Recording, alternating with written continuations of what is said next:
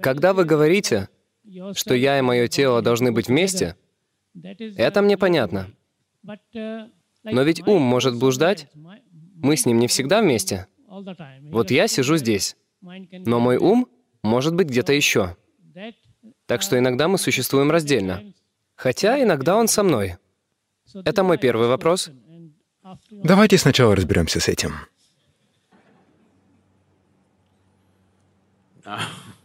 Ваш ум тоже никуда не отправляется. Он здесь и только думает о чем-то. Разве он куда-то отправляется? Ваш ум никуда не отправляется.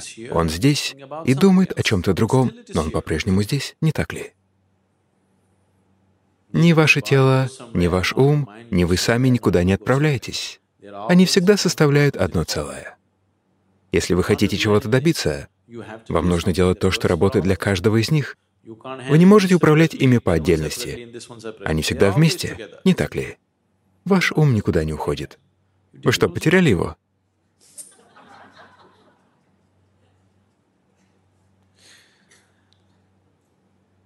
Просто вас обманывает воображение вашего ума. Он находится здесь и что-то воображает.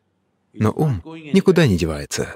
Но вы настолько отождествлены и потеряны, что думаете, что ум куда-то отправляется. Ум никуда не уходит. Он здесь, не так ли? Вам необходимо понять следующее. Ваш ум продолжает создавать неконтролируемый, нескончаемый поток мыслей потому, что вы отождествили себя с тем, чем не являетесь. Как только вы отождествляете себя с тем, чем вы не являетесь, ваш ум начинает работать без остановки. Вы идентифицировали себя с самыми разными вещами и теперь пытаетесь остановить свой ум. Говорю вам, даже если вы будете пытаться в течение 1000 лет, этого не произойдет. Это просто невозможно. Если вы отбросите свое ложное отождествление, тогда вы увидите, сразу же ум станет подобен зеркалу. Он не будет ничего добавлять от себя, просто будет отражать все как есть. Вот каким должен быть ум.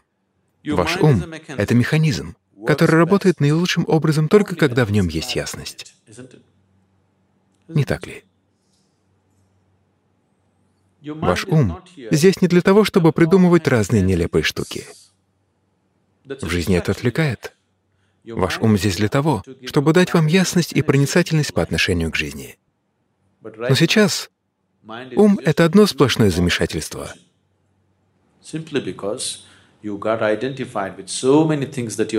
Просто потому, что вы отождествили себя с тем, чем не являетесь.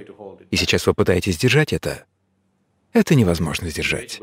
Вы съели плохую пищу, и теперь в животе возникают газы. Вы не можете их сдержать. Вы съели плохую пищу, и наступили последствия. Вы ошибочно отождествили себя со многими вещами, и теперь это просто продолжается без перерыва. Вы не можете это остановить, что бы вы ни делали. Если вы будете думать о Боге, то сам Бог отправится с вами куда-то. Вы сидите здесь и пытаетесь медитировать. Но вы думаете о баре, о ресторане, о своем друге, о кино или о чем-то еще.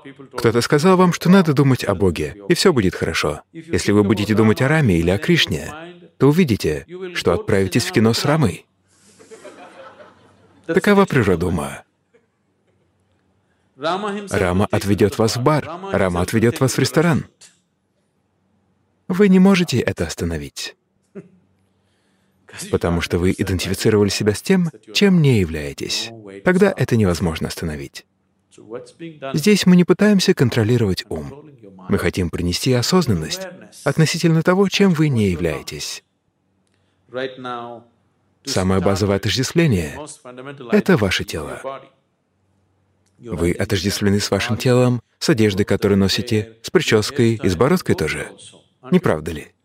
Вы очень даже отождествлены. У вас бесчетное множество отождествлений. Жена, дети, семья, образование, религия.